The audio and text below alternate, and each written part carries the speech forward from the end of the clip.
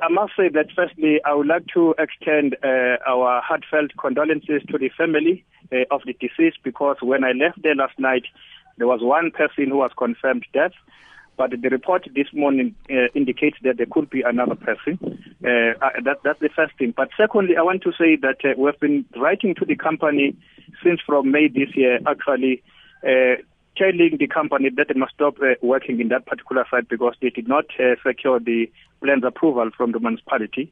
But because the company, decided to proceed with the construction, on the 26th of September this year, we went to court and we have been able to secure a court interdict, interdicting the company to stop working.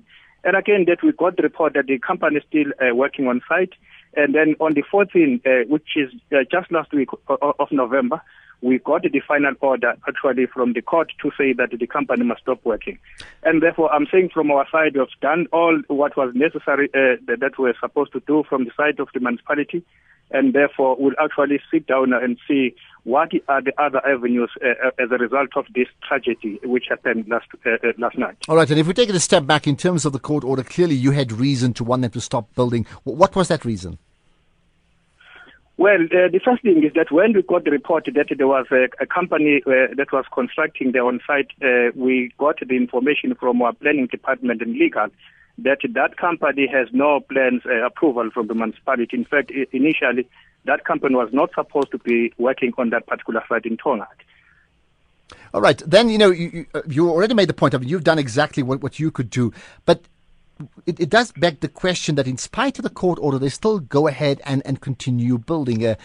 They were obviously done that on the basis that they thought they could get away with it, isn't it? That's our problem, that we notified the company firstly right from the beginning of May, writing the letters to the company to stop working on site. They decided to proceed in spite of our letters. And then we realized that this company, according to the reports, is still working on site. Then we went to court. We got the court interdict. The company was served with the court interdict around May 26th. And again, that we got the information that they are still working on site. And then last week, on the 14th, we got this final order to say they must stop working. For our surprise, we actually got to know that yesterday there was this accident which happened in Tonga. All right. And lastly, the all-important one is punitive measures now. What can we expect?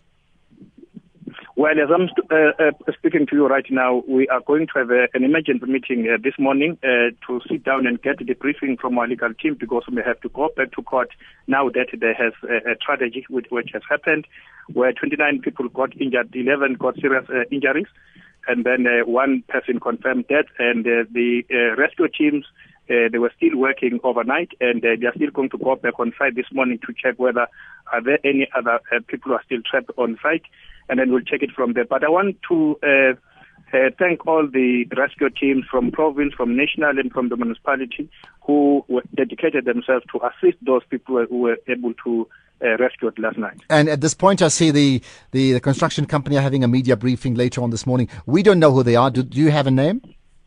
The information that we have from our papers, from our legal team, the name of the company is called Rectangle Property Investment, and therefore we will be also responding according to the court papers.